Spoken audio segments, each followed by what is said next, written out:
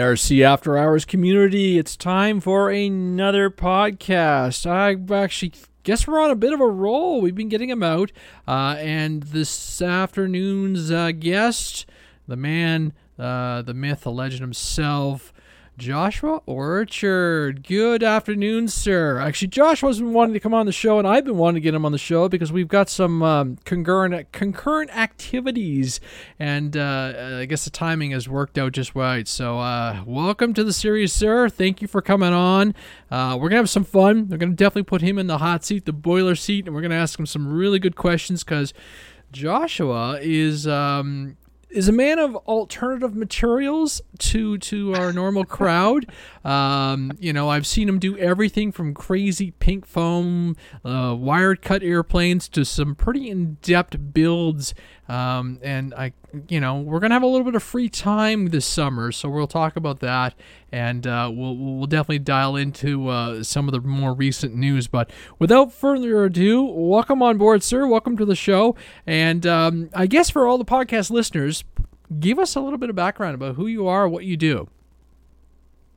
Sure. Well, first, thanks for having me on, Andre. It's really a pleasure. I love talking hobby, love talking shop, and it's one of my favorite things to do. So my background, I guess I got back into the hobby about 10 years ago, a little over 10 years ago. Flew as a kid, started out on control line, flying little Cox planes from Toys R Us, little 049 things, and started, hacking things up and making little balsa control line models, and then eventually tried to get into RC. The entry point was really expensive. I come from a family of 11 kids, so we didn't have a whole lot of money for hobby money. So anything that I did for a hobby was all on my own. And so that's sort of, I guess, where you alluded to my dabbling in alternative materials, just because that's all I had access to at the time. So, I've made floats with saran wrap as a kid and all of that stuff. But from there, I discovered girls and other things and started to grow up. Got out of the hobby, and, and as I got older and got married and had kids, I kept coming back to wanting to do something not just with my brain in my free time, but doing something with my hands, because I found myself going a little stir crazy. So I started getting back into the hobby mostly through doing real flight airplanes. I would make custom real flight airplanes and met some really great guys online doing that, and then purchased my first RC airplane coming back into the hobby, which was Park Zone Corsair. And then I guess the rest, as they say, is history.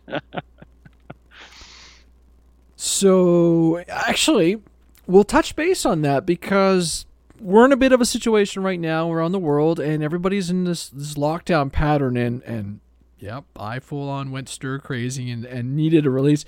So I plopped down, what was it? Well, $99 US, and I got Real Flight 9. So it was like almost 140 Canadian. And we've been flying, and we haven't done it this week, but the weather's actually been nice, so I think all of us have been playing and enjoying. But when the weather is not so great, and just that connectivity with everybody, we get onto the chat, we've got our headphones, we're all talking, and we're all bouncing planes off the tarmac and trying to do hovering in 3D and flying things that are ridiculously big for no good reason. But it's that neat little thing, and it was interesting when you started describing some of the stuff you've been doing, and the we started getting into the physics and some of the more technical aspects of some of these aircraft, because it's stuff doesn't fly the way you think it's going to fly, and especially in 3D, or not. Sorry, especially in the simulator. Yeah, the simulator, I mean, it's a funny thing because going from version to version, Real Flight has had some changes in their physics setup, particularly earlier when they went to 4.5 and they had the change to have water feature. There were a lot of physics changes, and like you could sort of cheat and break the system to like do droppable bombs, where you would set the strength of a specific item to be really, really low, and then you could drop something from an airplane that way. Now they have the feature where you can actually do droppable bombs. But yeah, there's other things you can change where you go from real flight 6 to real flight 7, and there's some sort of change in the calculation for center of pressure. And so frequently when you import an older plane from real flight 6 into like real flight 7 or 8 or 9, then you have to fiddle around with your center of pressure modifier, and that way that gets the plane to fly a little bit better.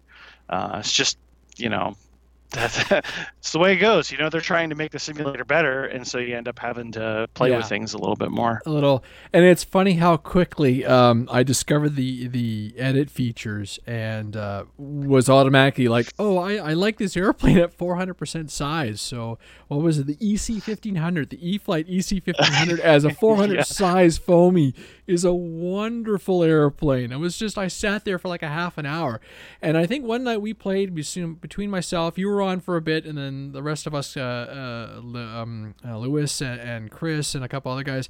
And next thing I know, I've been sitting on my butt for 4 hours flying RC simulators, and we're just giggling away the entire time. And it was when my wife commented. She says, "I have not heard you laugh like that in a very long time," and it's kind of like, whoa. So $100 well spent as far as I'm concerned.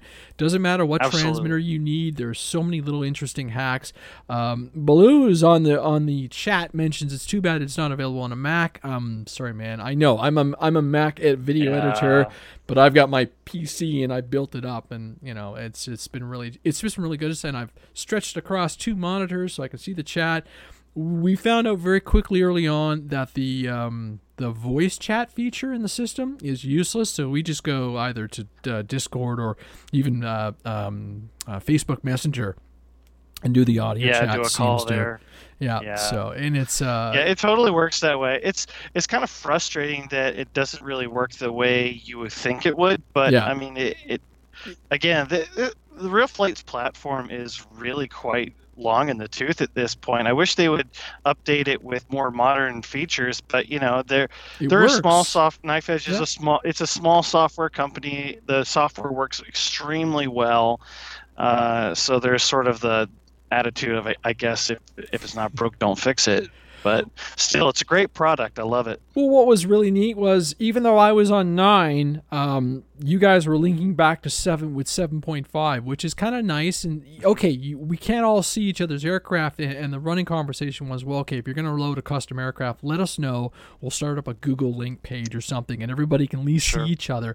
And there's certain, and I guess as they add features to their versions, it's, so I've got fields and aircraft that you guys might not have.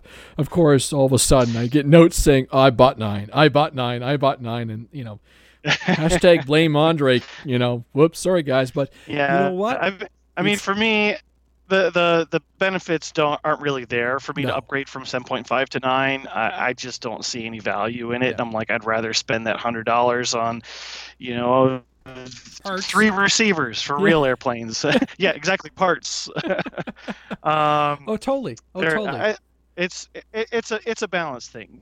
Once they come out with a feature that's really an incentive for me, absolutely, I'm going to buy it. But until that point, I'm completely content with 7.5. Yeah, and what we learned too, for those who are looking, Steam seems to be the fastest way to get it, because if you go through Horizon, and they actually have to send you an authorization, your authentication code. So if you go through Steam, it's like bang, it's automatic. So I'm like, okay, easy peasy, go, and I was up and running in a couple hours. And control wise, I'm using my FrSky. I had a USB to serial adapter I plugged into the trainer port, and I was having all kinds of channel conflicts, and then I found this little application that uses just the audio jack on my computer, and that seems to go. It's called? What is it called again? I'm hovering over top of it. SmartPort Pro or something like that. It's a free app, and it just Google it. There's a video on how to do it, and it just goes in there and it listens to it. And I know the FrSky. There's a USB loader as well that'll let you use your FrSky to USB, but the audio one works just fine. And so I was able to get like 8 or 9 of my channels. So it's like you can actually go through. And the really funny part is I'm trying to get used to flying with my DX9 Black, and the stock programming for the Spectrum radio everything is on the opposite side of the radio, as far as switches and kill. Like my kill switch is where my gear switch is on my, and it's just opposite of what is on my Tyrannus. And I'm like, I'm going to get into some serious trouble one day, because it's going to be like I'm going to be flying a plane and I'm going to throw, go with gears and I'm going to throw my throttle lock or something, or it's just I'm petrified. You have to also remember that the Real Flight controller itself is modeled after a real Futaba controller. Oh, that's so true. Everything is sort of formatted more toward Futaba, and the Spectrum and FR Sky, they're modeled more or less toward each other. I mean, the Tyrannus is the case that used to be a JR radio, which is same company as Spectrum, but at this point, I'm able to use my FR Sky radio through the trainer port onto my Interlink Elite that I have for Real Flight, so I can use either one. But I do have a specific profile on my radio, like selecting a model. That way, everything is mapped correctly when I go to Real Flight. It's nice to be able to use my own radio on the simulator. It is. I've enjoyed that a lot, and it was just you stick. So I have a spare. I've got DX6, and I've got my spare my version 1 of the Tyrannus, and they seem to work really well. So so moving forward, we'll probably be setting up some stuff. There's a lot of speculation, or a lot of if everybody's going to try and do a little Real Flight action for Flight Fest. We'll talk about that into the show. I guess see if we can break the multiplayer. Well, I think it's 32. I think you cap out at 32, right? So. Oh, is that it? Yeah, I've never tried. No, we've only ever had a couple, but anyhow, as we go, we'll keep it announced, and we'll if we're ever out playing and stuff like that or flying, we'll just throw up a note on social media, and look for the RC After Hours group and everything, and I'll send out the password, which is really easy. So. Let's talk about projects, man. Talk about some of yours. Sure. So the first time I met you, we obviously early on. No, I would have to say it was Flight Fest 14. It was. Okay, so you weren't doing the float plane that year, were you? No, you didn't do anything. So you had brought in your your SE5. That's what it was. Correct. Yes, and that got dinged up on the trip. So I had brought the Grasshopper. I had an L4 Grasshopper that I brought that got a little beat up in Pittsburgh. And that's actually when I first met Chris. I was in one of the build tents repairing it one night and got into a conversation with Chris. But I had brought the SE5 that I had built from scratch entirely out of foam board, but I had removed all of the paper so that I could make it fully scale. And at the time I was covering with tissue paper and water-based polyurethane, and the wings were covered in Doculam. But it had rib stitching and the panel stitching on the fuselage that I had done with, like 150 or something little pins, and Patrick Murphy thought that was just the most amazing thing. And then I started doing airplanes with rivets, and he's like, "You're a lost cause." Yeah, that was a fun year. You and I actually met picking up trash on John Fury's property. Yep, that's how we met. There you go. And it's gone from there. And there's some really good photos in some of the galleries of especially the year you were building the float plane, and it was like, okay, the running joke was, did anybody feed Orchard today?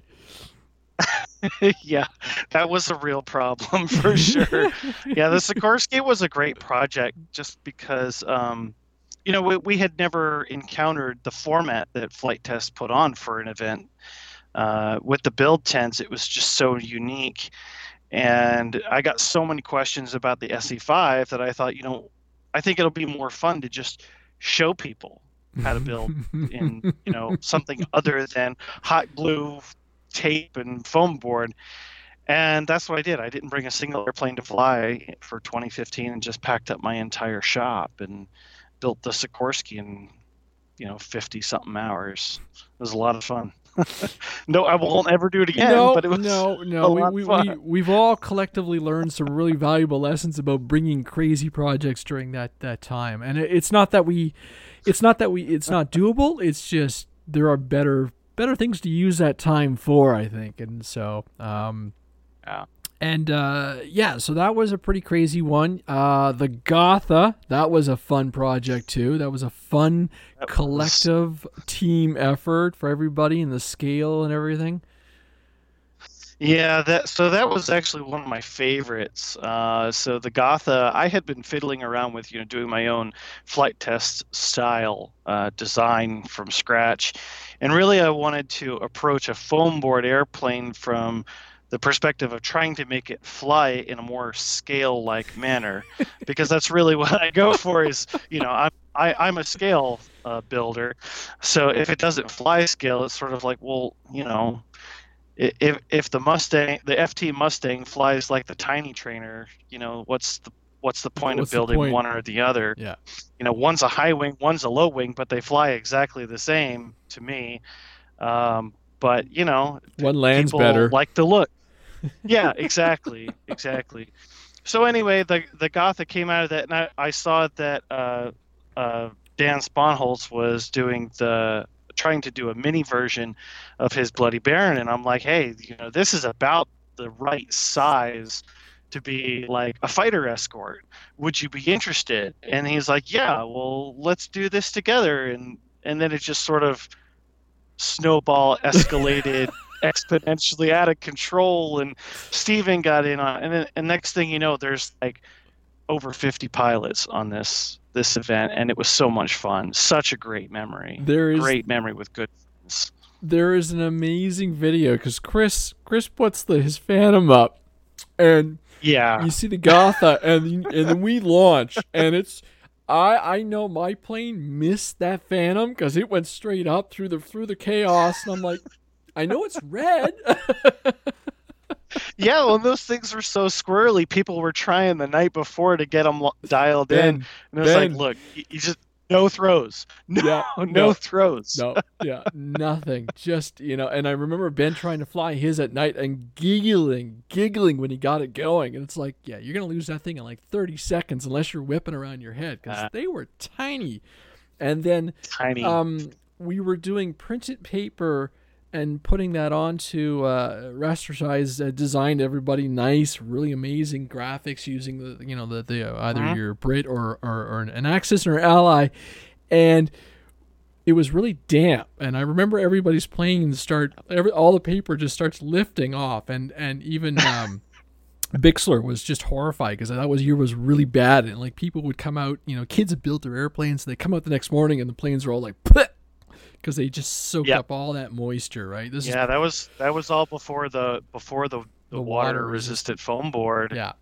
So the Gotha, so I had flown the Gotha the previous morning just to see how things were doing, what else I need to trim, and boy, I almost lost it. But the following morning, just as you described, everything was damp, paper was lifting off the Gotha, and I'm looking at it going, well, it'll last for at least one flight. Yeah. And that's all it needed. Yeah. Just got to do a flyby. And you did a bomb drop with it too, right?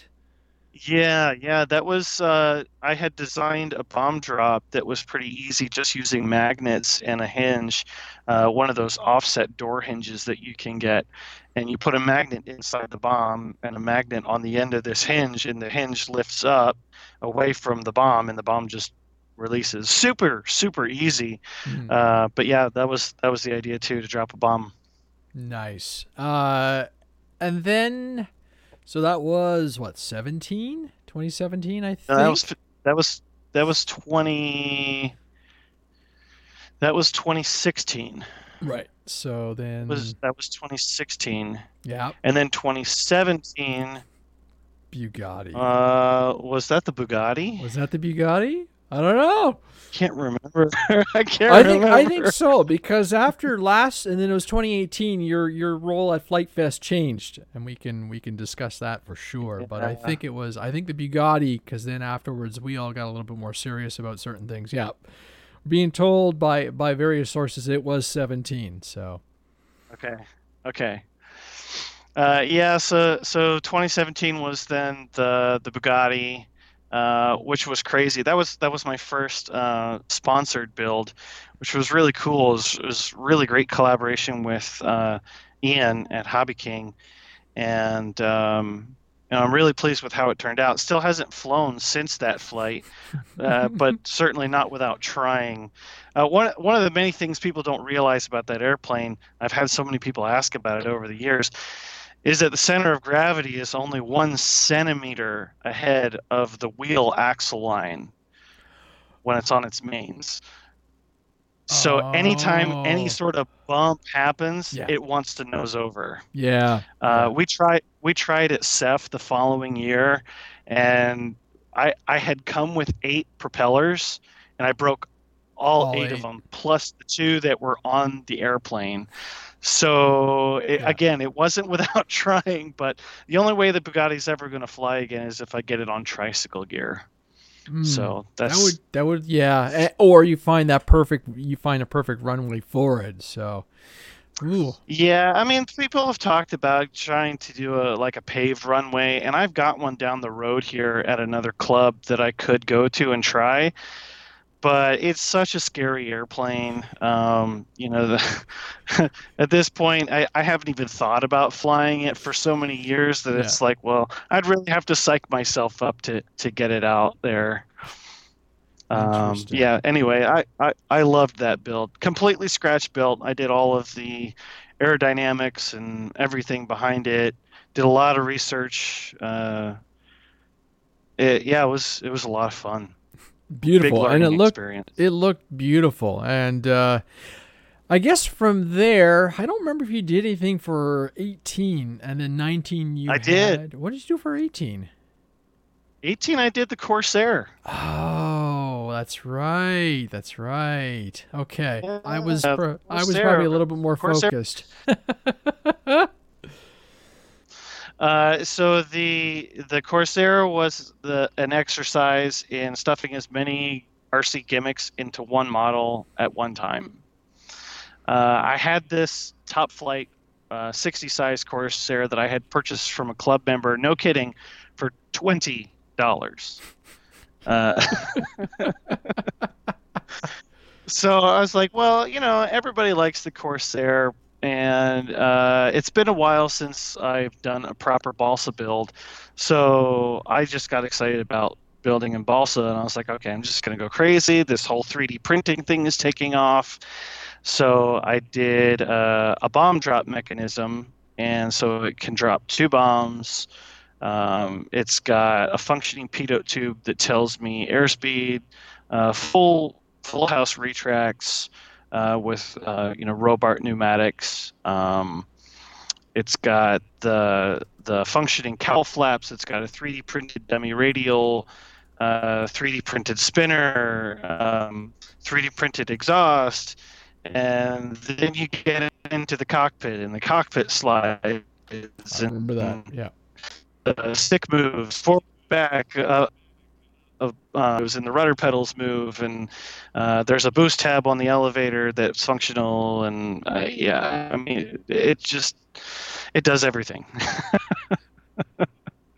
It's heavy and it flies. It flies heavy, but it flies well. And I've had that out to several events at this point. Nice. Love the Corsair. Nice flying plane. Nice. And then for 2019, it was the pop rivet craziness, and well, I mean the P4 the Corsair had its fair share of rivets and panel lines, but the P47 was something special. Yeah, I love that plane. I don't know, what's your favorite part about the P47? I loved it's like I said, it's the alternative. The idea of saying, I'm going to take a roll of insulation tape, foil tape, and then I'm going to figure out if I can polish this thing to a mirror shine, and then I'm going to put this all over that aircraft, and then you're going to apply a million, a couple. You counted them, didn't you? I did. I can't remember the exact number, but it was like 13,000, 14,000. And yeah, I would row and I put it in a spreadsheet and then just sum the whole column. Yep. And it's just the fact that it looked different because you had Carl's airplane, which was basically stock, and then you had yours. And just from a visual standpoint, and so you put your stamp on it, which is and then you put a stamp on Finley. Touche. Yeah. But I mean, the point that you make is a really good one, and that was what I was trying to do from the start. Because at the time that I started that project, there was all this talk online about how builders were dying and that we need more builders and we need to promote the hobby more. And I looked at the situation and I said, okay, well, I'm a builder, and what do other people really look at when they try to approach a build? And I thought, well, I mean, ARFs, you really can make your own. Yeah. And that's why I called it a BARF, builder's ARF. Name didn't really catch on, but who cares? Anyway, I had looked into the covering that most people do called flight metal, and researched it and found all these specifications on it, and I was like, okay, well, it comes in this roll. There's got to be commercial availability for it somewhere else, and I just happened to find it on Amazon for half the price. And it's just this roll of 6-inch wide foil tape that's essentially aluminum ducting tape. This stuff is ever so slightly thinner, but it works just as well. And then I just figured out how to polish it. That was awesome. Made a holy mess in my shop, let me tell you. Oh, I know. I remember doing chrome on the GT6, and like you come in and your hands are, even though you had gloves on and everything you're black. You're just black from that compound. Yeah. So is it an iron-on application then? No, not at all. I did a 3-part series on it on my YouTube channel, where it talks. It's a lot of it is in the surface preparation. So you've got to eliminate the grain of the balsa wood, and you've got to give it a nice even surface for this tape to adhere to. It's like a natural rubber almost adhesive that does cure out. So if your surface prep isn't right, then you're going to show anything that's underneath of it. Yeah. Once the glue cures and you try to peel it up and correct it, it's gonna rip everything apart as you try to peel it off. So it's really important that you get it right the first time and then just leave it alone. But yeah, it's metal. It is raw aluminum that you have to stretch and form and plan ahead, and you have to overlap just right to get the panel lines to look good. And if you mess up, you mess up. But that's part of the fun, is learning how to work with a new medium. So did you took the P47, the Hangar 9 P47, did you strip off the covering that they had? I did. It was, if I recall correctly, it was almost 11 ounces of covering. And I did that was my first time-lapse video on my YouTube channel. But yeah, that was a lot of work, and it really hurt my fingers. So if you ever do it, you've been warned. It's not for the faint of heart, because that covering in particular, that printed stuff, is more like a vinyl. So when it gets heat, it holds it really well. Unlike you've been stripping off the plane in your background. Yeah. But that's a fabric based.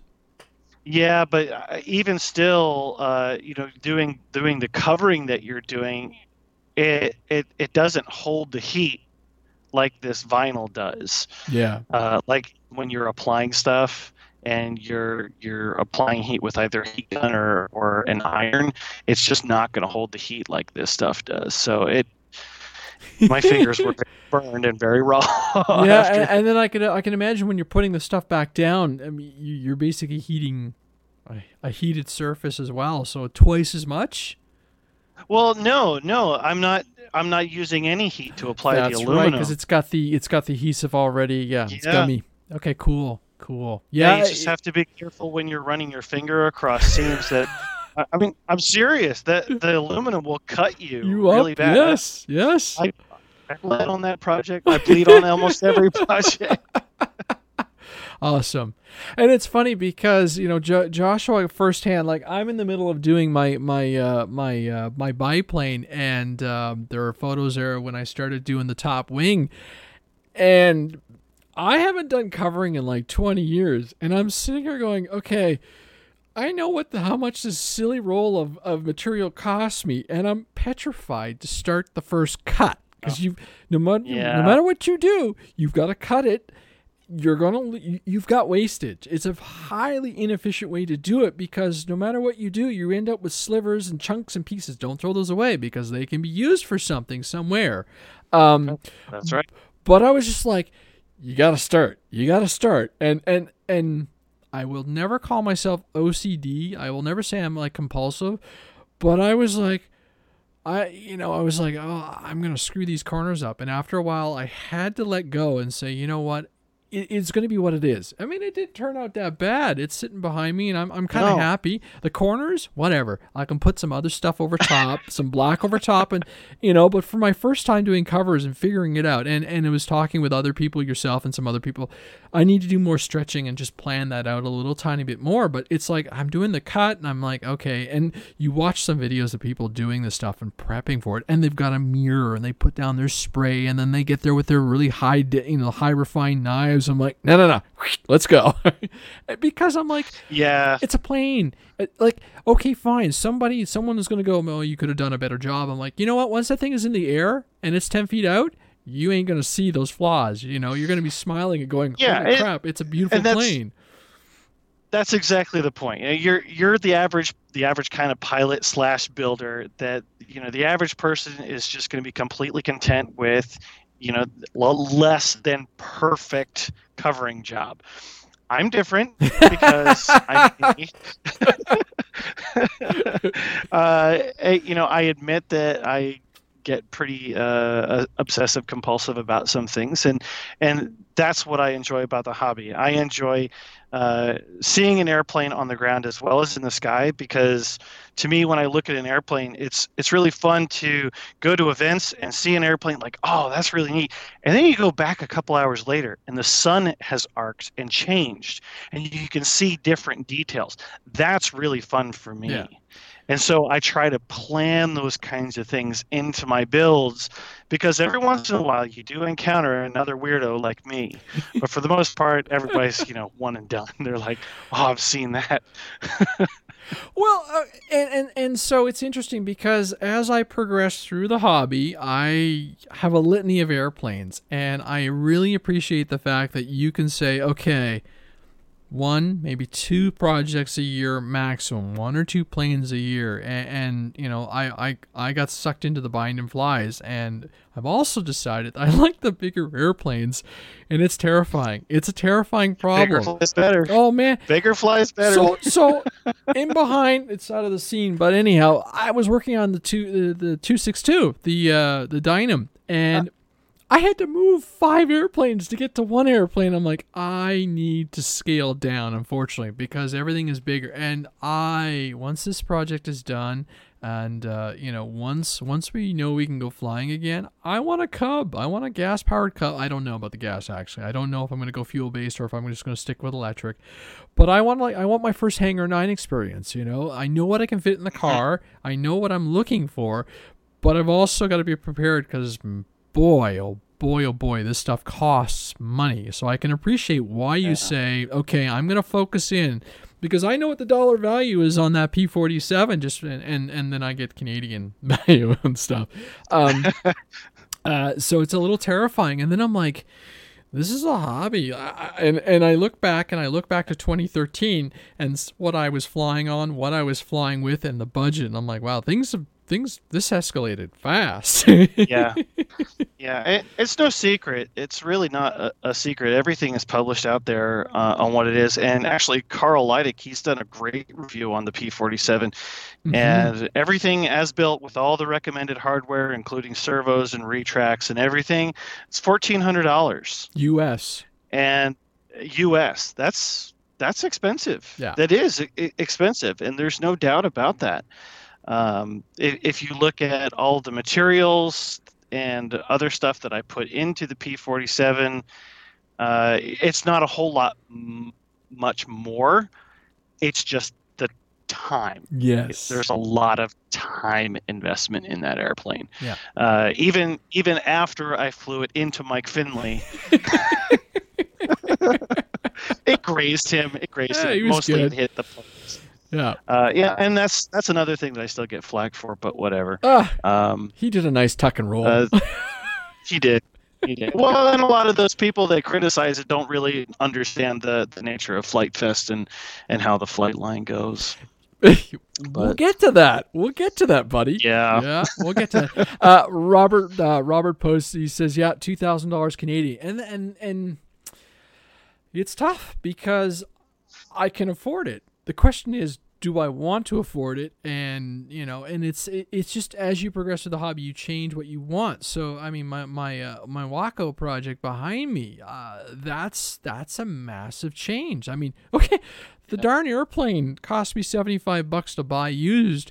And then all the other gear, I can tell you, when I'm done, this thing will probably be $1,000 airplane by the time I'm done. And and I got a smoking deal on an original kit that's in really fantastic shape. I just have to put the time into it. Now, what you say about the time and what you say about that work, borderline zen, especially during the middle of the winter, and even now when what we're going through right now with the COVID-19 stuff, and just like there are days when the weather's crap outside, or I've had it, and I'm like, I'm going to go and I'm going to work on this airplane. And I've been knocking down pieces on it bit by bit, little by little, at my pace, but I've been doing it when I want to do it. And I think that's a big change. And as much as I love working with foam board, there's no way I have the skill set to curve and do stuff like Overstreet. I've tried, and I get it because I've watched and I've worked with metal and everything, and I'm like, I can't make this thing this shape. I have no idea.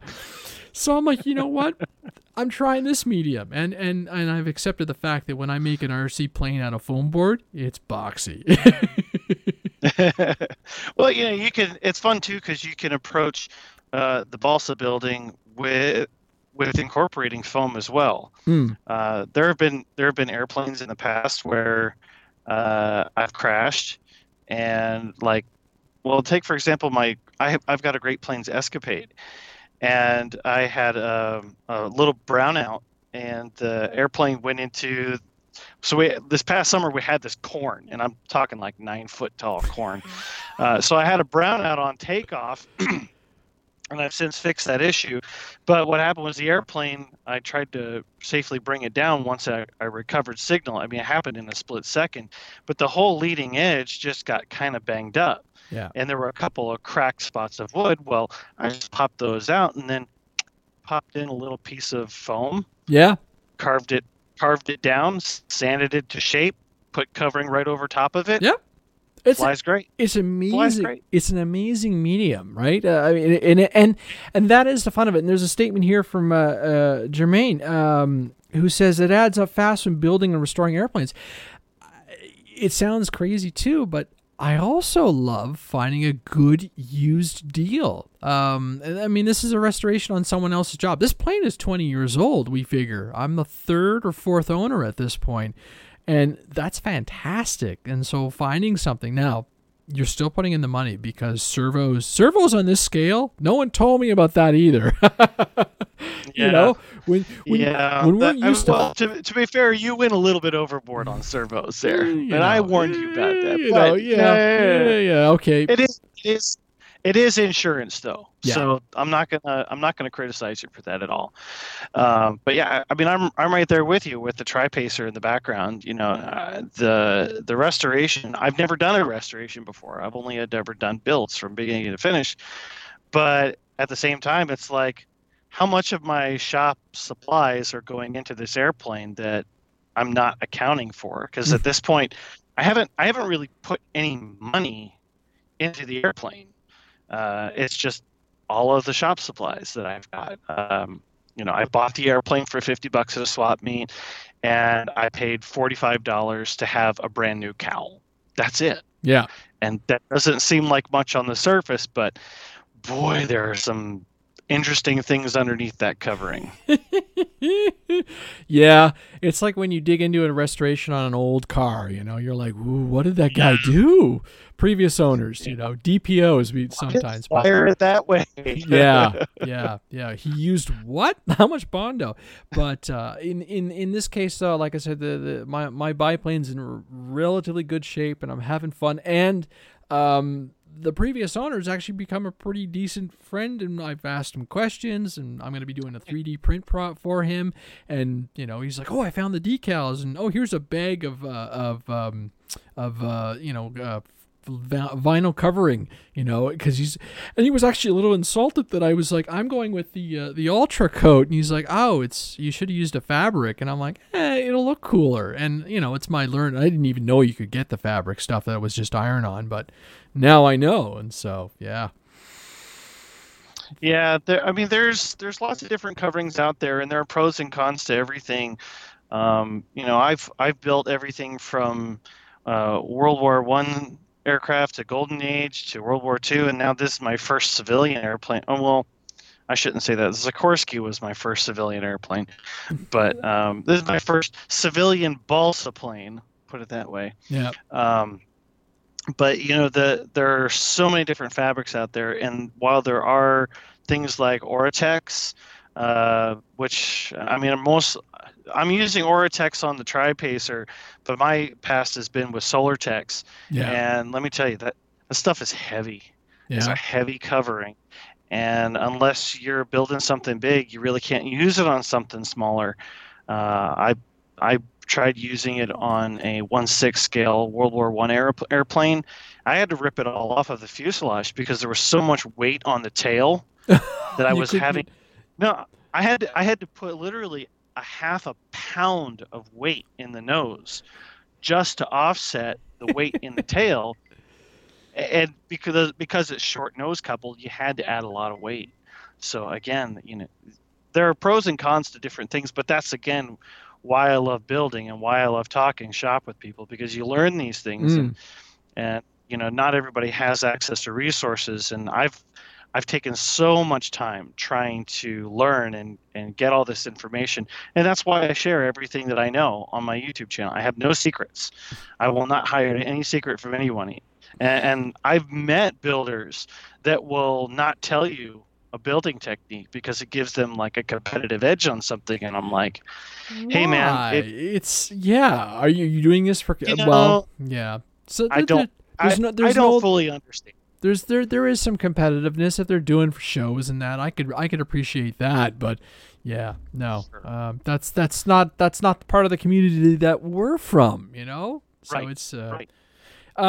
Bill Decker asks a really good question. Monocoat. Is there a difference between monocoat and ultra coat? I think it's.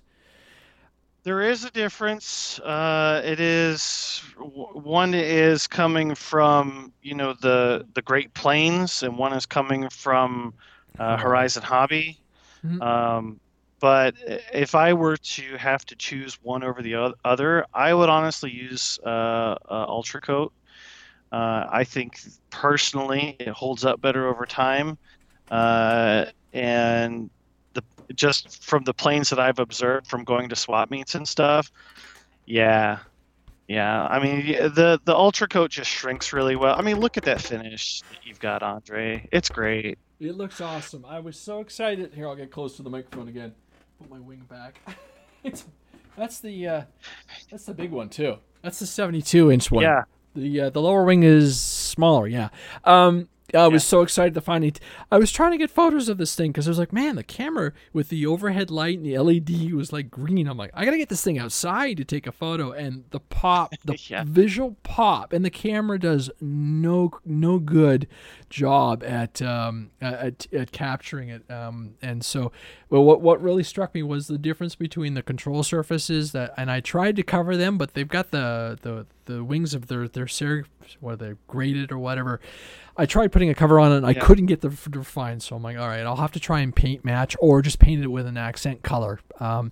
But from my experience, go ahead. Yeah, but the other thing I was going to say is that you'll find that once you get the airplane in the sun, that the covering is not nearly going to be as likely to bubble as monocoat, because the adhesive, the heat activated adhesive, is a little bit different as well. Yeah. And that's another thing that I found, like the Great Plains airplanes that I have built, like the GB R1 that I just finished. Yep. I built a Ryan STA for another club member earlier in the winter, and both of those planes I hit them with the covering iron and a heat gun to get everything tight, and the second they're in the sun, everything starts to bubble up. Yeah. And you don't see that nearly as much with the Ultra Coat. Yeah, it surprised me because it was like, ooh, I was a little excessive on my cover. I'm like, okay, let's just.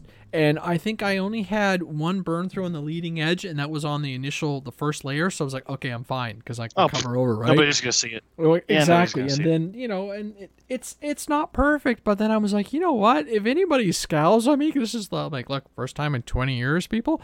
But it looks, from the top end of it looks great. No one's gonna see the underside of my wing. If they do, well, I've run into them. But the fuselage will be interesting because that's where I'm going to have to pay attention to detail. I am going to have to go over with some filler and just clean up a couple areas because that you want it to look nice. I'm not sure how I'm going to attack the battery hatch yet, how I'm going to clean up those edges, but I've got enough material here. I went and I bought an extra roll. Hopefully the color matches. It should. Either way, yeah. But like I said, if I can't, things like the wheel pants and the cowl, if I can't get a color match done, well, maybe I'll paint them in an accent color and make it my own plane, like there's no rule. I'll tell you about a conversation I had years ago. I went down, so I'm fortunate to live near Washington, D.C., right near the Smithsonian area, and I went with Carl and Patrick, two of our buddies, down to the Udvar-Hazy Museum on a day that they had an open house for the restoration hangar. Nice. I had a half an hour long conversation with a gentleman about paint. Let me tell you, I love talking paint. And the thing that I learned there is that if you want to try to recreate an airplane, the only way that you can do that is if you take one picture at one time that covers every single detail of the airplane. Yeah. Everything else, you can fly that airplane an hour later and it'll look different. Yep. Anything can happen. So, your yellows not matching, I wouldn't be worried about because you're going to have that happen on a real plane. Like Patrick's full-scale Tri-Pacer. Yep. He's had the wings recovered, and the wings and the tail look ever so slightly whiter than the cowl around the engine, just because it's metal and it's been painted. So you're going to have these kinds of discolorations. And again, different times of the day are going to show different colorations. Yep. So don't sweat those kinds of details because to me, I think it looks like it has more character, and I think they look better when they have those kinds of interesting things to look at. Oh, and I decided very early on that I wasn't going for perfection on this airplane. Actually, I was almost I know I had to go and look under the skin and take the skin off and everything, but I was almost upset with myself after because I'm like, I bet I could have gotten this airplane to fly sooner, but at this point, Yeah, I mean, you can say that all that you want, but at the same time, you're going through it so meticulously that you're going to know every Everything. single piece about this airplane. So if anything ever happens to it, you're going to have that brain say, I know how to fix that. Yeah. And And that's the advantage that you have of going through the whole process of the restoration. and I'm enjoying it. It's interesting. It's a whole other set of tools. It's a whole other set of things. I had to cut the battery hatch into it and everything, and I had to think about that going, okay, top You were access, so but nervous about that. it's like, okay, and you're like, don't even measure it. Just get in there with a knife. You and Carl, like, just cut it. Get your saw and go. And that's what I did one afternoon. I just went, okay, and then I'm like, okay, the battery, and then we studied this piece of wood that the previous owner put in there. And I'm like, Not Chris, structural. Not, well, it was structural because he had a big giant, was it SATA? Big giant, 4-stroke motor in the thing, right? I'm going to be running off a 430 kV with a 16-inch prop and everything. I'm not going to have the same dynamic craziness going on inside this airplane. So it's like, okay, we can take a little leeway. We can go back and forth. It'll be interesting to see if I make the CG, if I have to add weight to the nose, but I think I should be pretty good. I mean, I've got my large size motor mount, which I'm going to do like you and chop up and everything. And it's an interesting process in that, yes, we admit it costs money. Yes, you have to sometimes do things that are a little radical, like take your brand new $40 motor mount and hack it right away. yeah. But you make it on Yeah. your own. So, it will take you longer to finish it than to maiden it. Yes, it will. Only because I don't get to go flying for a while. Yeah, and I'm bad for me taking up brand new airplanes right away. I tend to, for whatever reason, they tend to wait. But it's funny because I'm pretty bummed about 2020 because obviously 2018, the end of 2018 was a disaster. 2019 was a bit of a recovery, and I'm like, okay, let's go. 2020, we're ready to rock. And I've got a bunch of airplanes I was ready to fly and everything, and the winter was long and everything, and all of a sudden, yeah, we're all stopped, and unfortunately, Yeah. so it's funny because I almost want to tag all the suppliers I know, Flight Test, Even Motion, and anybody who sells kits, and see how their stock is. Are people, because I know you guys still have access to your fields, but a lot of people, I'm understanding, like, we can't fly in the parks, we can't fly at our flying fields, Yeah. so I'm almost We're wondering how the builds are going. we're kind of an exception in that we rent property from a private landowner. So because it's not public property, we can still utilize it, and obviously we do have to still maintain it as part of our lease agreement. Um, but our club is such a small club. Last year we only had 32 actively paid members. Usually it was the same 5 guys at the field every weekend. Nice. Yeah. So even if we had a big group, it would be like 6, 7 people. Nice. Yeah. So it's like there's plenty of room to go around, and honestly, it's a beautiful place to fly to where we are. The runway is terrible because it's old farmland. But Was you it know, the- it's I watched I watched one landing, and the perspective was like the plane. Maybe it was the Jug. It was the Jug, yeah. And I remember watching it, and it was just like you're coming in, and it's like it slopes down away from you, and I was like, wow. Or it could have been the perspective of the angle of the camera, but it looked. maybe a little bit of both. But yeah, the field is sort of like at the crest of a hill. And so it does go down slightly on both sides. But on the right side of the field, it's interesting. You have to sort of like really buck up for your first flight because that right side of the runway can either have, and you don't know until either someone else has gone up for the day or if you go up. So it's sort of like, okay, well, the first thing I'm going to do on this pass is figure out, does that spot have sink or lift? Yeah. Because it Off can the make tree. it landings yeah. interesting. Yeah. Especially if you're coming from the right.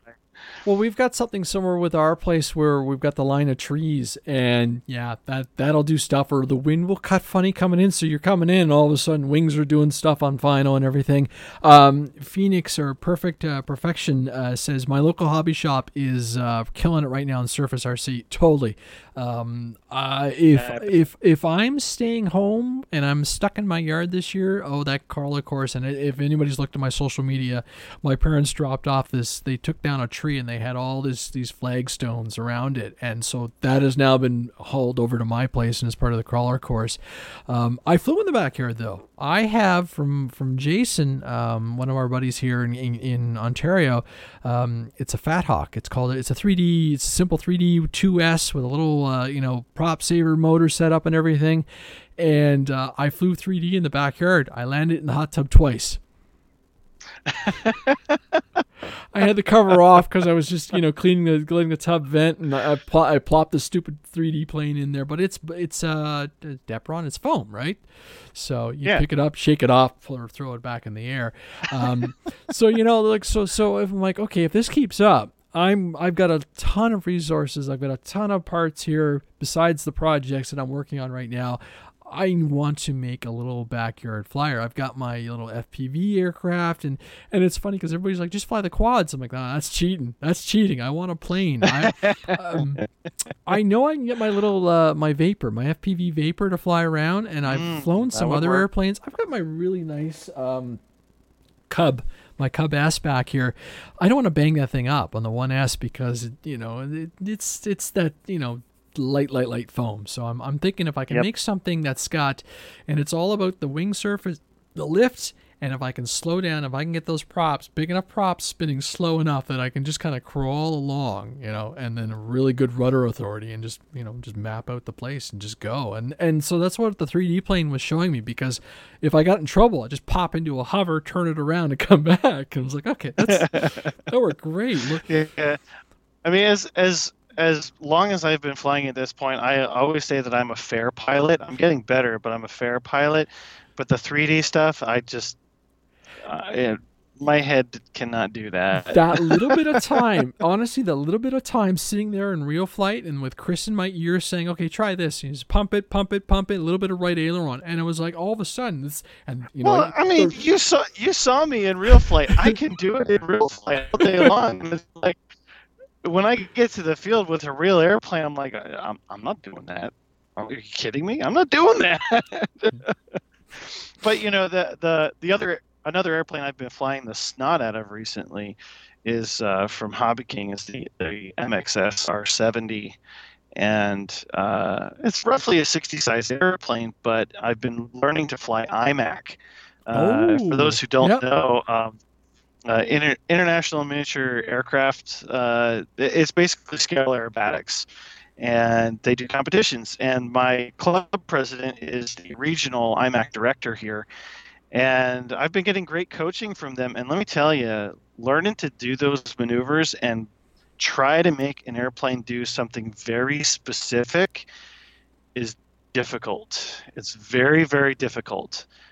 So I have a greater appreciation, but I do think that it's making me a better pilot. It's making me plan ahead, making me think ahead of the airplane, and how to better fly the wing, not necessarily the prop.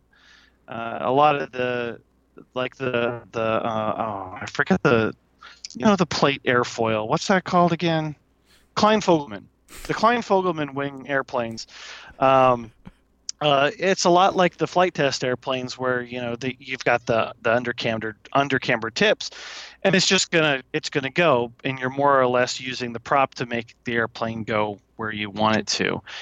With IMAC, it's completely the opposite. You want to use the prop as a control surface, just like your rudder. And it's challenging. It's really, really challenging.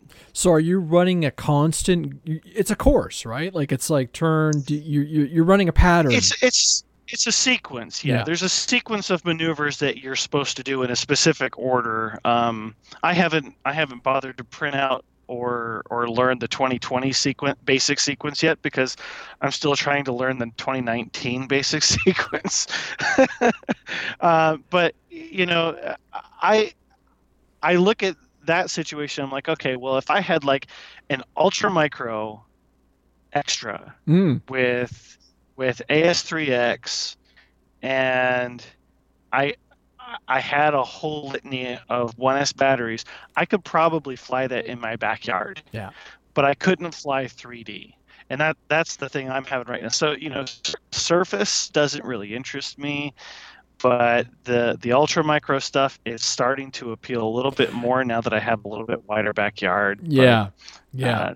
I don't know how the new neighbors will take to that. It's small. It's small. I don't they have a little, yeah, they've got to have something that'll work. So, it's interesting in that, if I can get a couple of these, I might fly some of them out in the front yard. I've put planes in trees before, even 1S planes, so they just seem to get attracted to my airplanes. But if I can get something in the backyard, if I can design something, with it's got to be durable because there are plenty of things to hit, and the pool, the shed, the deck, the side of the house, the fence, the trees. The neighbor's dog. Yeah, the neighbor's dog. Yeah, no, there's enough of a barrier between all the trees that I should be okay. But what I've also learned in the last 2 years of flying in the backyard, whenever I do, the channels between the two houses are terrible on little 1S planes because it's just this wind barrier, right? This wind, and you come around the corner, you got it, and all of a sudden you're hit. So it's just finding an airplane that's got a powerful enough rudder that you can turn and get it back under control, and that's where that little UMX is. The little Vapor is hilarious. The FPV Vapor, because it's actually a faster aircraft. I think. I haven't tried the HP one, but I think that would just get blown away. It's too tiny. It's so tiny. So I'm curious about the Cub, but I haven't flown that one in a while, and it's like I can't even get out to the park. So it's like you need floats. Yeah. Bill Decker says you need floats. I said, well, if I'm flying, I'll put the cover on the pool because then I can touch and go. Interesting comment from Lee Davis. He's saying that he's now flying. He's been enjoying the new A10. Are you much of a jet guy, an EDF guy? No. I have. Let's see. I want to get this precisely correct. I have built exactly one EDF. I have purchased one EDF. So years ago, I purchased a HE163 Salamander. I think that's what it was called. Anyway, it was molded wrong from the factory, and it didn't have any rudder controls on it, and so I threw it up there and it flew in circles because I had no rudder authority. It's just the way it was molded from the factory. And on top of that, it came with only 2 right wings, so I had to reach out to Hobby King and get this. I mean, this is way back long ago when the quality of Hobby King was really, really not what it is now anymore. But also, so the other EDF that I've flown is Ben's F-16.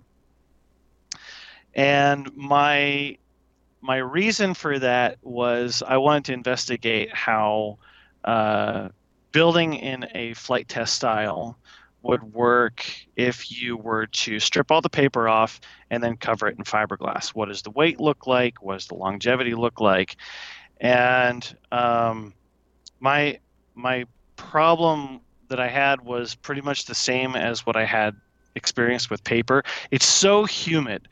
A lot of people don't realize Washington, D.C. was built on a swamp, okay? It is moist here. And the F-16 warped pretty badly after not too long, so I was just like, okay, well, I am not planning to make any more flight test style airplanes because they only last me for about a week. Yeah. And then they warp or fall apart. Yeah. I don't care how water resistant Josh Bixler tells me that foam board is. I'll show you how water resistant that foam board Well, is I here. think I think the humidity also affects the glue because I've had things pop that Yeah. I'm like, why is going? I've had wings come apart, but it could have been my glue too, Yeah. my gun, Well, right? and that's the other thing too. Some people say, "Oh, I've never had Gorilla Glue expand the way it does the way you show in YouTube videos." So I'm like, "Do Uh, you realize moisture is in the air where I live?" yeah, yeah, yeah. No, that is very true. That is very true. Bill Decker posed a question. He said, "Have you ever flown? Have you ever flown anything from Flex Innovations?" I have not. Hmm. I have not. I've talked with the Flex guys a lot, um, and that conversation really started in 2018 when I first went to CEF, and I actually picked up the Aura 8 that I have. I picked it up from them because I picked it up specifically for the Bugatti to try to Mm. get the Bugatti to play nice, and um, never really got a chance to never got a chance to fly the Bugatti with the Aura 8. But the thing I will say is that the Flex guys really know their stuff. They make really nice flying models from what I can see, but they don't do anything scale.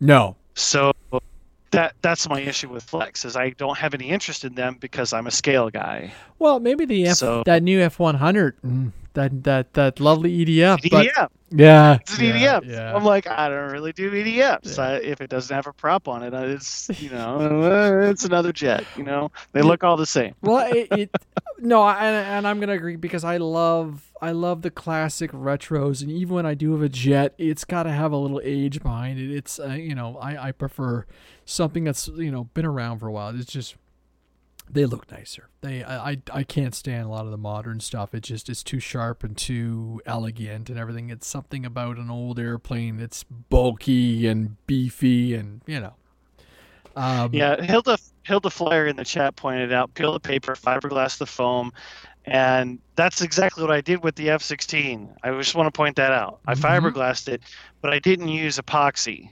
I used sanding sealer, which is the same thing as water-based polyurethane, by the way. So it just The sucked it reason, all in.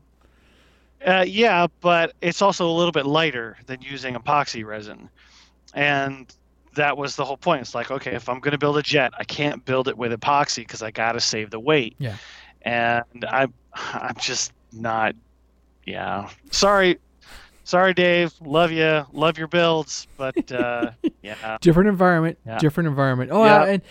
and Well, it yeah, he's up north. He understands. oh, this is it. And it's funny because everybody, I've flown a lot of my flight test planes in the winter, and it's, you knock the snow out of it and they're fine. But it's like as soon as spring comes along, it's like, nope, those go away because as soon as I land on that grass, and even Flight Fest last year, the first thing in the Yeah. morning, it was so damp, and like you were just like, no, foam plane, like give me, I'll fly my little Sky Hunter because when that touched down, it's like, yeah, it's like a soaking football.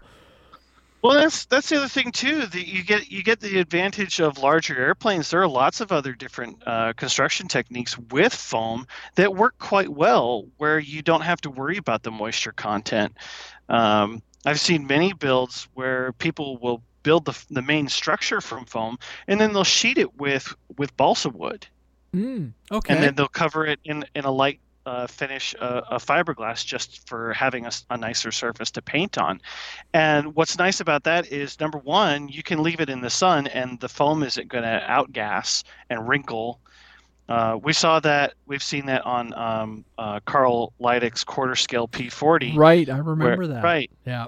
remember seeing that. So if you do a skin, even 1/16 inch thick balsa sheeting will completely eliminate that. You don't have to worry about the heat from the sun, and you can build it just as light.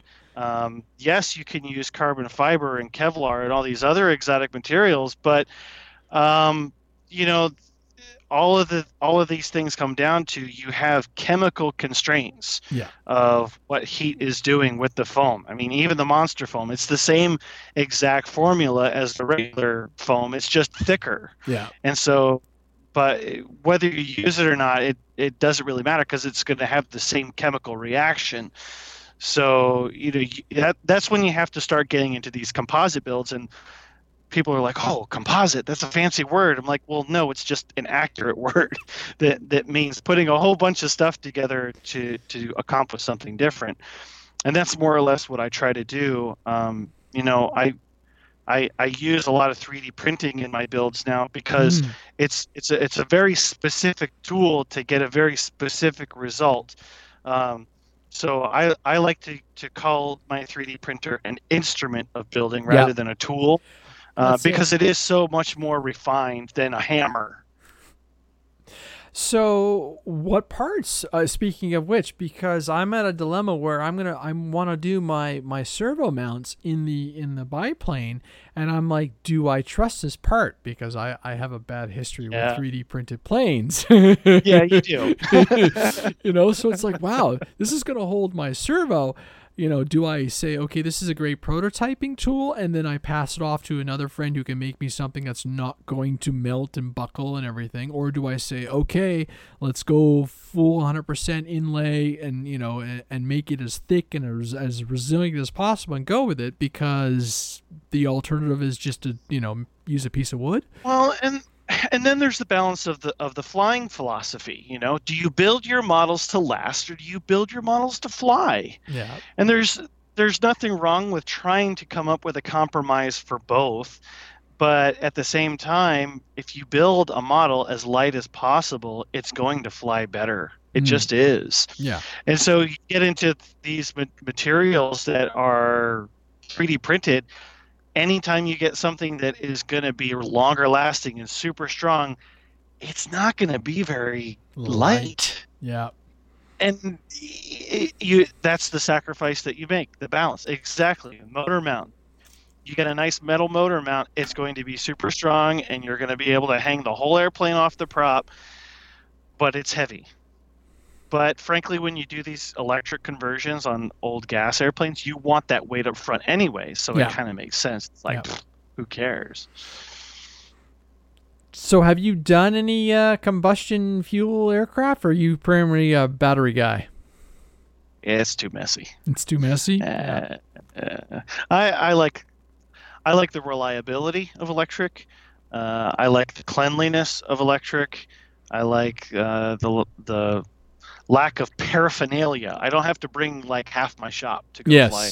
Yeah. You know, the flight box that I see the guys have at the field, or the starter and the fuel and the pumps. chicken stick or the pumps and the glow plugs and all the other stuff. I'm just like, I got a battery box, a transmitter box, a charger box, and any airplane I can imagine. Yeah. Those 3 boxes will fly any airplane that I have, and I don't have to worry about it. And at the end of the day, you can bring your airplane inside. You don't have to store it. Exactly. Yeah. I love the sound. Don't get me wrong. There's nothing like a gas radial engine in a scale model. Every single time I experience one, it sends chills down my spine. But I can't afford it, and I don't want to clean it after I fly it. Yeah. And I look at the cost. I look at the operational cost. But nitro is crazy expensive for the fuel. It's here it's like $34 a gallon at the local hobby store. It's crazy. Yeah. No, and then you can spin up. You can test your prop in your basement. You're not EDFs. I tend to get in trouble when I fire up an EDF, but that's It's a really powerful hair dryer. Oh yeah. And when you forget it's 11 o'clock at night and you got the twin EDFs on an A10. Woo! I'm like, oh, you shoot. All right. So you're wearing a very special T-shirt. I actually am. Flight Fest flight crew, and this is something that I think was in the workings for a while, and it was interesting because you were quite adamant about flightline safety at Flight Fest, which was a very serious thing. We had some issues. And I always came back with, how can I combat this? I can't be everywhere at once. And to my absolute surprise, You and Carl stepped up after I kind of initiated the flight crew program and transformed that flight line for me in a rather nice way. But talk us through some of the work that required on your end. So, I guess I want to preface anything that I say with the AMA, the Academy of Model Aeronautics, has an impeccable safety record. Mm-hmm. And I think that the whole current drone UAS situation that we are encountering right now is bringing that more to the forefront. And I think we should continue to beat that drum. And really what Carl and I did was look at the events that we've gone to that are the traditional AMA sanctioned events. How do they operate? What can we adopt to Flight Fest, which is very, very different. Special? I wouldn't call it special. If I were to pick one word to describe the flight line experience at Flight Fest, I would say liberating. Yes. Very valid. Because very good. Because you have to completely disregard any inhibition that you would ever have going up to that flight line. I've had so many people, how can you fly your models at Flight Fest? I'm like, they're just models. Yeah. If I brought it here, I'm gonna fly it, or at least try to fly it, because the whole point of Flight Fest is to share the experience with everyone else. If you have any sort of inhibition, you shouldn't be there. You shouldn't have that model, or you're not ready for that experience. And so being able to adopt a position of safety on the flight line is very difficult when you have that kind of push to let everything go. We're not trying to say that we're free range parenting, new model pilots here. What we're trying to do is we're trying to shepherd new beginning pilots on how to operate safely in a very chaotic environment. So really what we wanted to just establish, number one, communication. And that was the biggest problem that we had in the past. You had all of these pilots spread over, what is Fury Field? Half a mile long? Seriously, half a mile long? Yep. And there are literally pilots from one end to the next, and there are no groupings. There is no way that you can communicate with another person who's 50 feet away from you. Yeah. If you've got all of this space, number one, and then there's people in between, and then there's their family right off the flight line having their own conversations, and then there's the music, and then because that happens constantly at Flight Fest. So we wanted to try to first establish communication, and the real main thing that we had to do was we had to do pilot briefings. We had to do the pilot briefings, just get everybody on the same page, make them aware, and try to encourage people to be friends on the flight line. Try to group people on the flight line. That was the other thing. Try to have stations, the vague outline of a pilot station. It's worked, okay? They don't stand at a stake. That's totally fine. Yeah. The idea is to suggest that if you go to an AMA-sanctioned event, this will not be foreign to you, and the procedure will be familiar. Because a lot of people, the only event that they ever go to is Flight Fest. Will say they get more advanced in the hobby, say they do want to branch out and do something different. We want to be able to facilitate them for that next step, not just, being at Flight Fest. So then on top of that, we looked at, the kind of procedural things. There's a lot of people that just don't know what is a pattern. Fly the pattern, fly the pattern. It's like I heard this story years ago. This mother telling her son, "Don't go down to the corner. It's dangerous. Don't go down to the corner. It's dangerous." Well, the boy gets outside and he's playing in the front yard and his ball rolls away and he goes after the ball and he goes down to the corner and the mother comes up screaming and says, "I've told you so many times not to go down to the corner. Why did you do that?" And the little boy asks at the mom, says, "What's a corner?" Nice analogy, actually. You have to remember that a lot of these terms that we take for granted are foreign to other people, and you can't just expect people to know them. You can't just say, "Well, you didn't take the time to learn this term. You should come up to my level." There's nothing wrong with being able to say, "Oh, this person's just never heard this term before. Well, let's teach them. Let's share. Yep. Let's have fun along the way." And then he'll tell his buddy. And then he'll tell his buddy. Exactly. So that's what we tried to do, between the pilot briefings and having the people on the flight line say, "That was a really great flight, but next time you're coming into land and you've got a dead battery, make sure you're yelling out emergency landing or landing left to right or whatever, so that other people are aware that you're in a critical situation and that they understand." So I think from those main points of communication, everything else was sort of peripheral and just made sense because they were easy to implement. But those kinds of main communication things at an event like Flight Fest were logistically the most difficult. Mm-hmm.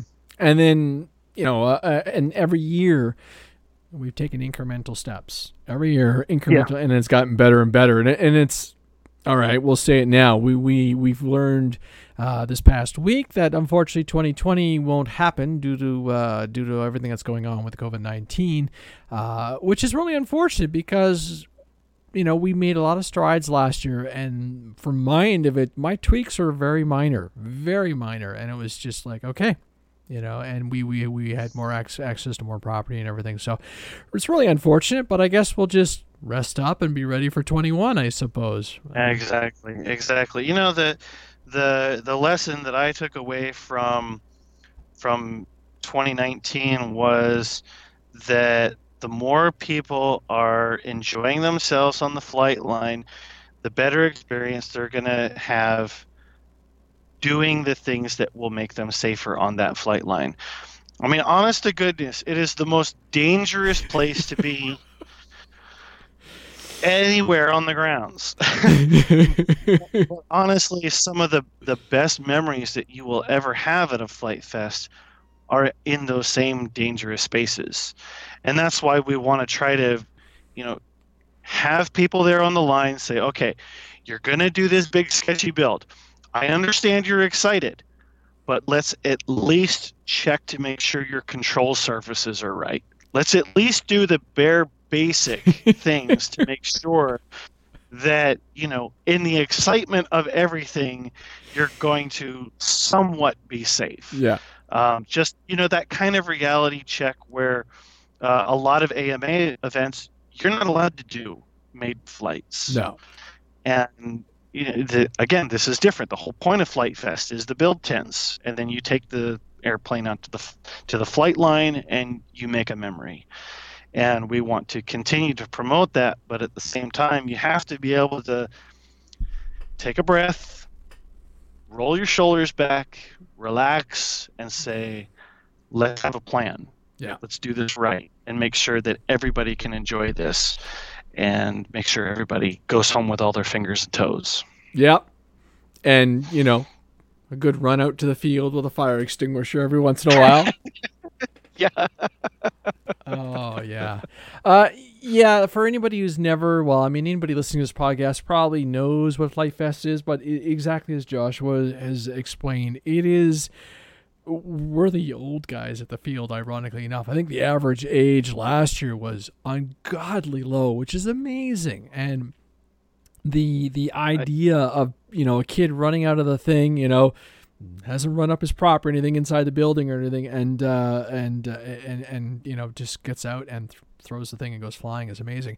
And every year we've been able to upgrade, and as we get more people coming in, and as we I guess as the volunteers become more savvy, we're able to recruit and figure out where I can position people, and we can bring stuff to the front that we want to. I mean, we're always talking about, we want to have this thing. We want to have pilots that are there to help the young pilots go and everything, but can't facilitate that yet. But that's coming. That's right. Coming. Every year, something like that is coming. Phoneboy RC says, how are you guys going to deal with the Flight Fest being canceled? The reality is pretty simple. A lot of people are talking about, stuff into later in the year. A lot of us are just going to, if we can fly at home, we'll fly at home. But we don't know yet. We don't know what June is going to bring. We don't know what July is going to bring, right? Every state, every province, every country is dealing with it on their own ways and everything. So it's I don't know yet. I don't even know what I'm doing. I don't even think I'm going to book my vacation time anymore.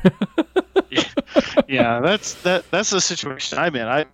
So my company was purchased by another company, and so as part of the transition from one to the other, I've got all of this leave that I have to use up before the end of this year. But I have to use the new company leave before I can use the old company leave, and I'm just like, I can't use leave for anything right now. Yeah, what's the point? What am I gonna do? Yeah, I'm gonna take leave and stay at home. Yeah. What? Yeah. That's exactly it. So I'm like, oh well, I'll bank it up and everything. Who knows how it's all gonna go? I mean, I was asked, and my end of it, I'm like, I don't even know if I'll be able to cross the border or anything like that. So it's not even a concern right now. So the gist of that is we will do what we can when we can. I'm laughing here because I'm sitting here. I wish I could put this on camera. I got a cat inside my 3D printer. It's horrifying. Yeah, she's. I'm actually checking for my cat. Sometimes he ventures down here. Oh my. So yeah, I'm earlier in the week, I was pretty beat up. It was a pretty hard message. It was a message that I knew that was coming. It was a message I knew had to come. Even if it was going to happen in July, there was some speculation that I wouldn't have been able to attend anyhow. So from a accessing the border standpoint, could I actually legitimately take off, and be offline for 2 weeks? Because of the quarantine stuff afterwards, or was I just in general going to risk my own health and safety, unknowing? So, yeah. Now enough with that. Too many variables on too that many, one. Way too many variables, particularly for me. And it's not fun being clumped into that high risk category either. Do I look like high risk? Yeah. It's unfortunate I am. All right, so enough of that downer. We're gonna get into the hot seat questions. Are you up to some hot seat questions, man? Sure. All right. Why not? We'll do that. We'll talk about some other stuff. If any of you guys, thanks guys for the Flight Fest memories and laughing with everybody. Yeah, you too, Bob. I'm like I said earlier in the week, man. I'm pissed. I can't see my friends, and that is a legitimate statement. I'm just firing up my computer here with all the questions. All right. So we have about 40 plus questions. It's working. The bell. Short, cute little answers. We can elaborate if we will. But okay, good. So, okay, Bill, I'll get to that question after. Bill's asking a good one too, because it's another reason I'm bummed about no July. Okay. Question number 28 to start off with. Line of sight or FPV? Has Joshua Orchard even have you ever FPV'd? Have you ever flown FPV? Once. Yeah? And? I'm a line of sight pilot. Cool. I can respect that. I fly FPV very rarely. It's like the lowest, because I'm always annoyed with having to ask someone to spot for me. But I do enjoy it. What was the I don't know why. I just don't have any interest in it. I don't have anything against it. I think it's cool technology. It's just I don't have any interest. That's fair. Never have. That's fair. What mode of pilot? 1, 2, 3, 4. 2. 2. Good stuff. So you can hand a remote off to someone, no problem. Nice. Yep. And I actually trim my airplanes too. What? What is that? Trimming an airplane. Let's go. All right. Question number 4. Tell us your best crash. Ooh, best crash. All right, so my best crash is probably 2012, maybe 2011. I can't remember. Long time ago. I had just gotten back into the hobby, and I had done my first scale build. It's an airplane from a company called Aerodrome RC. Model is called an O1 Tummelisa. The O has an umlaut. It's from Sweden. I love Swedish airplanes. Very interesting aviation history in Sweden. If you haven't read it up, it's great. But yeah, crashed that airplane at an event onto a paved runway. Oh yeah, that'll do it. It was absolutely amazing. I remember it to this day because I remember the airplane coming down, and it looked like the balsa had just gone liquid. just Yeah. It was amazing. A couple months later, I had it rebuilt, and I've flown it since, and yeah, love that airplane. Love that airplane. Nice. Actually, Bill Decker asked what was the airplane I'd bring across. So I will. That's why I'm annoyed, because you go into the States, I get to bring it back across the border. There's no taxes and there's no shipping. I don't know if it would have been a third flex airplane. That was a possibility. I don't know if I would have picked up the Bronco from Motion, or if I was going to go for a Hangar 9, because that's something I've been talking about or itching about. Hildeflyer asks, what was the most wet, the wettest Flight Fest? I want to say wettest. 15. I want to say 15. That was because that was rain every single day. Yeah. So every single day there were times when people weren't flying because of rain. There have been like monsoon-like rainstorms on an individual day that made the event kind of frustrating because of mud, but I would say 15 was definitely the wettest. Yeah, that was the big year we pushed and pushed and pushed and pushed cars out. Yeah. It's been and that was the year that I spent building the Sikorsky. So oh yeah, I was dry the whole time. Yeah, I had my corner of a build tent. Question 39: are you a bank and yank, or do you coordinate your turns? I coordinate. Of course, you fly with rudder. The planes you fly need it anyhow. That's true. That's true. And I try to fly them in a scale way, so I kind of require it in order to do that. In order to make it look like it's a scale model, you have to fly it like a real airplane. Well, and the majority of your airplanes are probably tail draggers, right? Yeah, I would say so. But scale airplanes, they somewhat behave like a scale manner, so you kind of have to use the rudder. The Sikorsky requires it. It's not going to do a bank and yank. It won't do it. It's too much drag on it, and a number of other airplanes are the same way. The GB, the GB, you have to fly with rudder. If you think you're going to fly a GB with bank and yank, you're kidding yourself. Because it'll just corkscrew itself, I guess. Well, the tail wants to slide around because there's very little vertical surface area, so you have to stay on the rudder for a GB, and that's why I say to everybody, if you go down and look at the math and the aerodynamics of a GB, there's a reason why you crashed it, because you didn't respect the aerodynamics of it. You have to fly those airplanes with rudder. You just have to. It's funny because I think I mentioned this in the last show. Last fall I'd been tearing it up with the jets, so tricycle gear, and then I break out the Grand Tundra, And I ground loop the thing within the first 30 seconds. I'm like, Yeah. oh, right. I got to control the rudder on this big thing because as soon as you power it up and the wing catches it, and I'm like, oh, wow. You got to remember to do all that stuff. So, yeah. All right. Yeah, it's just like riding a bike. It comes back. Oh, yeah. I'm on 26, 22. What was your first car? Oh, you don't even want to know. Come on. Okay.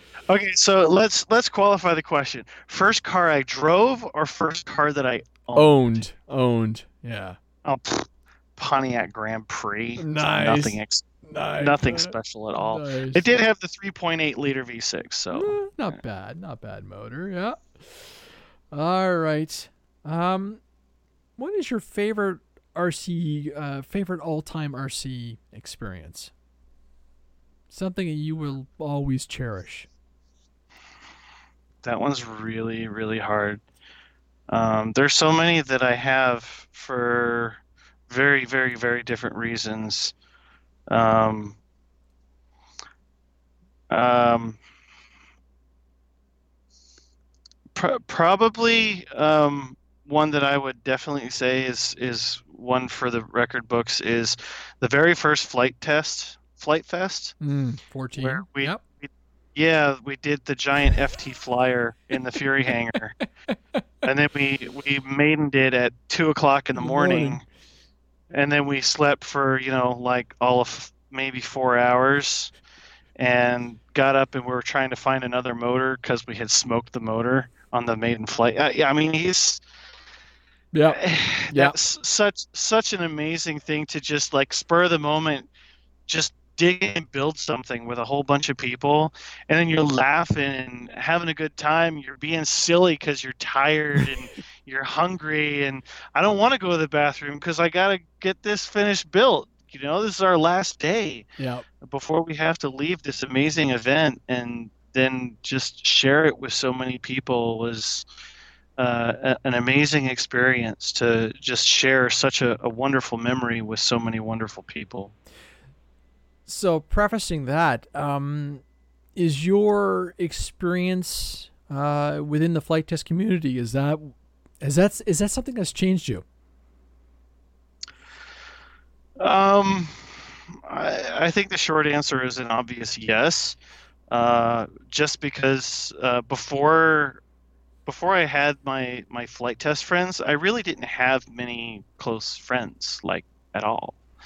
I had acquaintances, I had coworkers. I'm a very unique individual, but I think the community of flight test gathers a group of people that are understanding and accepting of you, who you are, without any predisposition or supposition. I think that is one of the amazing things about the community, that when people outside come in, or even just on look, they are struck in awe at how amazingly different and complicated we are, but we love each other no matter what happens.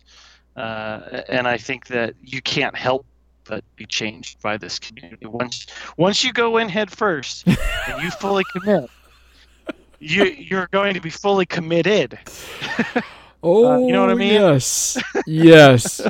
And it's a community that doesn't let you go. It's special that way. So cool. Yeah. All right, we'll ask a couple more questions here, and then we'll jump into some of the new products, and then I think we'll have a really nice show. This was a good one as a builder. Belly lander or landing gear?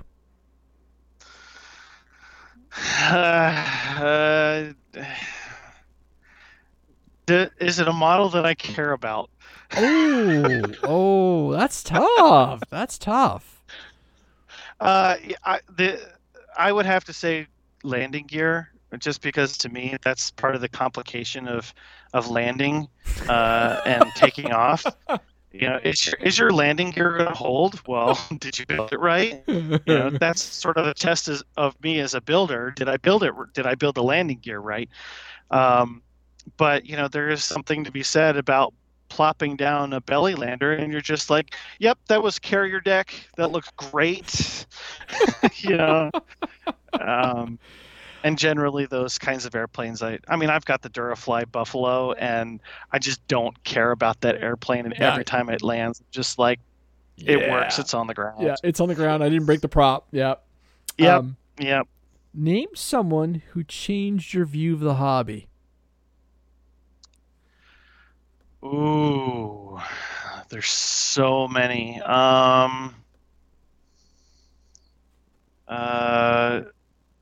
Former coworker of mine.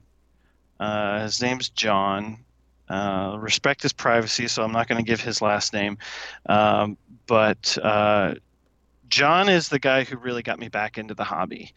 And he is the guy who brilliantly lit up my brain with this idea of composite building. He was in the hobby and built sailplanes, and he just explained to me about composite building, and I couldn't get enough, and so I just started, like, profusely reading about composite building. Completely changed my outlook on building. All my approaches. It was just like, yes, anything you can think of is worth trying at least once. Cool. So, John, thank you. Nice. Nicely put. All right, 43. I really like this question. If you had to fly the same plane for 6 months, what would you fly?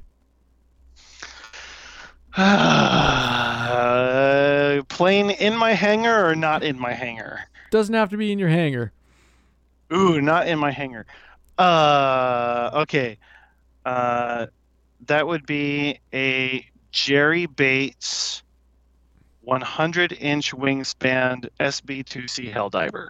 Helldiver, nice. Yeah. Nice. A nice giant scale dive bomber, traditionally built. It's a beautiful airplane. It's an oddball. Great conversation. Great technical. Great history. Just great plane. Yeah. Cool. Easily.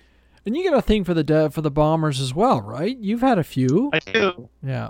I do. I really enjoy the history about dive bombing and bombing in general. Developments and some really interesting history about it. Cool. All right, we're gonna jump into some of the new releases. I think there's only 3 on the books right now, so we'll flip over to the website. There we go. All right. So this one popped up recently, and I admit I'm interested.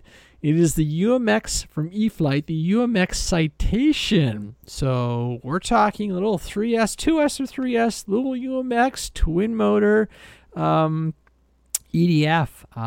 They claim it's their most powerful UMX EDF so far. 3S800s? So that's actually pretty cool, because I've got a whole bunch of those. With a JSD connector, I'm like, oh, that would so be turned to an XT30, like, right away, man. But oh no, this one's interesting. Okay, so the fan size, that's the thing that's interesting to me. When was the last time you heard of a fan size of 30 millimeters? 30 millimeters. Not very often. And it brings to mind another great builder, Keith Sparks. He's got a design for, I think it's a B-52? No, maybe it's a Buff. Okay. Oh, I can't. Anyway, he was looking around for 8 30 millimeter EDFs, and the only ones he could find were these Hobby King ones, but you had to order them for like different warehouses because they didn't stock enough of them in the US to get 8 of them, and ended up like, oh my gosh, yeah. So 30 millimeter, I think if they're bringing that kind of fan with that kind of performance to the market, I think that's a great parts airplane. That's the way I'm looking at that right now. Well, that's a great parts airplane. We a couple of years ago when the guys were up here flying with me, my buddy Dave Rayner bought the A10, And that nose, just like the flight test guys, that nose lasted all of like 10 seconds before it was shattered. So I'm kind of curious to see how this airplane endures. Like all their UMX aircraft, the gear is removable. But it's got a light set too. Yeah, it's a cute little airplane. And those fan blades, man, they look... You can't tell me they don't look like a little like your Inductrix. They really, to me, yeah. Oh, you're right. I mean, it is a 6-blade fan, but you're very right. It's a brushless motor, right? But like if it flies, and I mean, I watched the video and everything. I was like, geez, you know. So this is, I admit, this thing is fully on my shelf only because I've got a bunch of those. Flight Test was selling those 3S 800s, and I use them on a bunch of my quads and a bunch of my smaller airplanes. But totally, put an XT30 connector on there, and you know, it's got their AS3X, and I'm with you on the smaller airplanes on the UMXs. Love it. Love it. I've learned to really enjoy it. Was 170 US? That's not bad at all. That's not and bad. If it handles Really it looks nice. It's a really striking, nice looking airplane. So we'll see. Yeah, and I like how they integrated the winglets too. That's a nice touch because you don't often see a nice smooth transition in winglet, especially like an ultra micro size. It's really, really nice touch. Yeah. I don't know. Well, you can even see some of the photos. There's like some creasing and some spots here and there.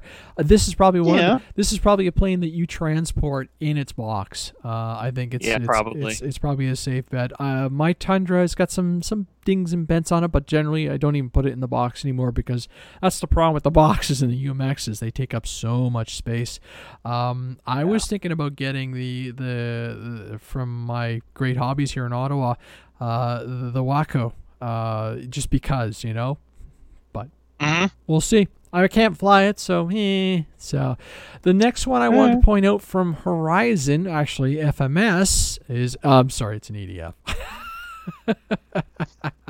The Avanti version 3 70 mil. So I'll have to look in to see what they've done.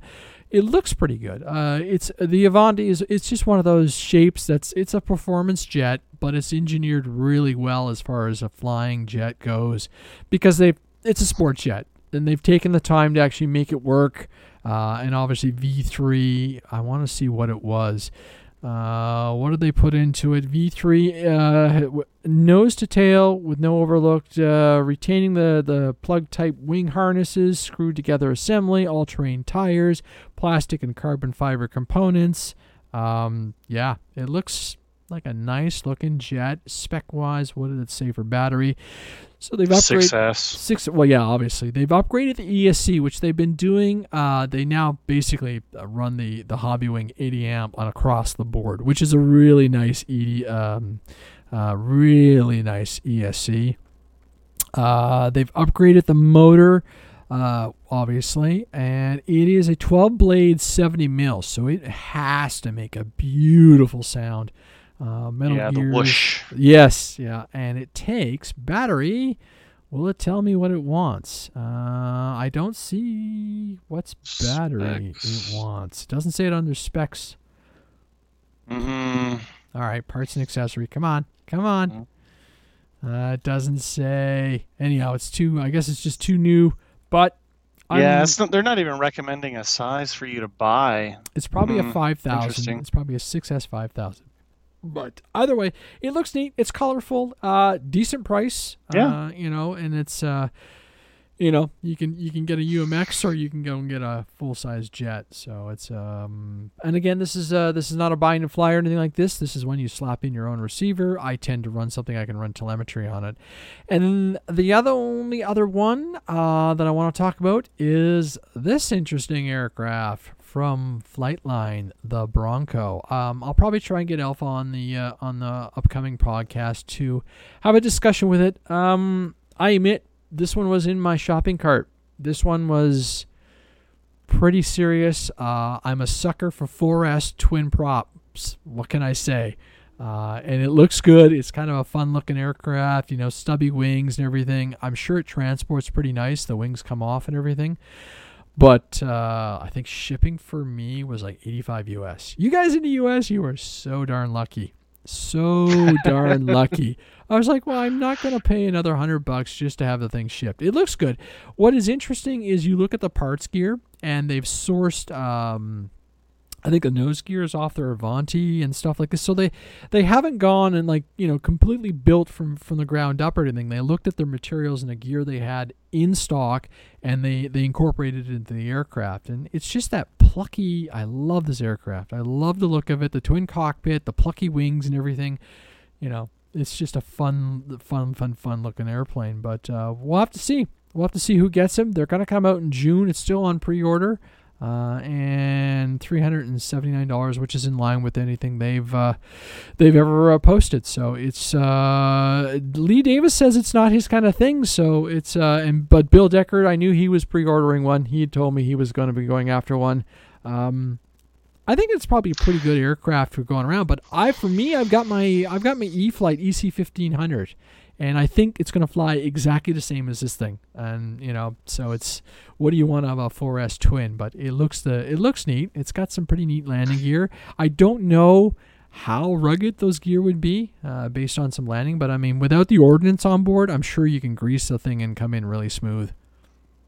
Yeah, I think you're right. I mean, it's got a big Hershey bar wing. It's going to fly great just because that Motion is putting in great research into their flight characteristics.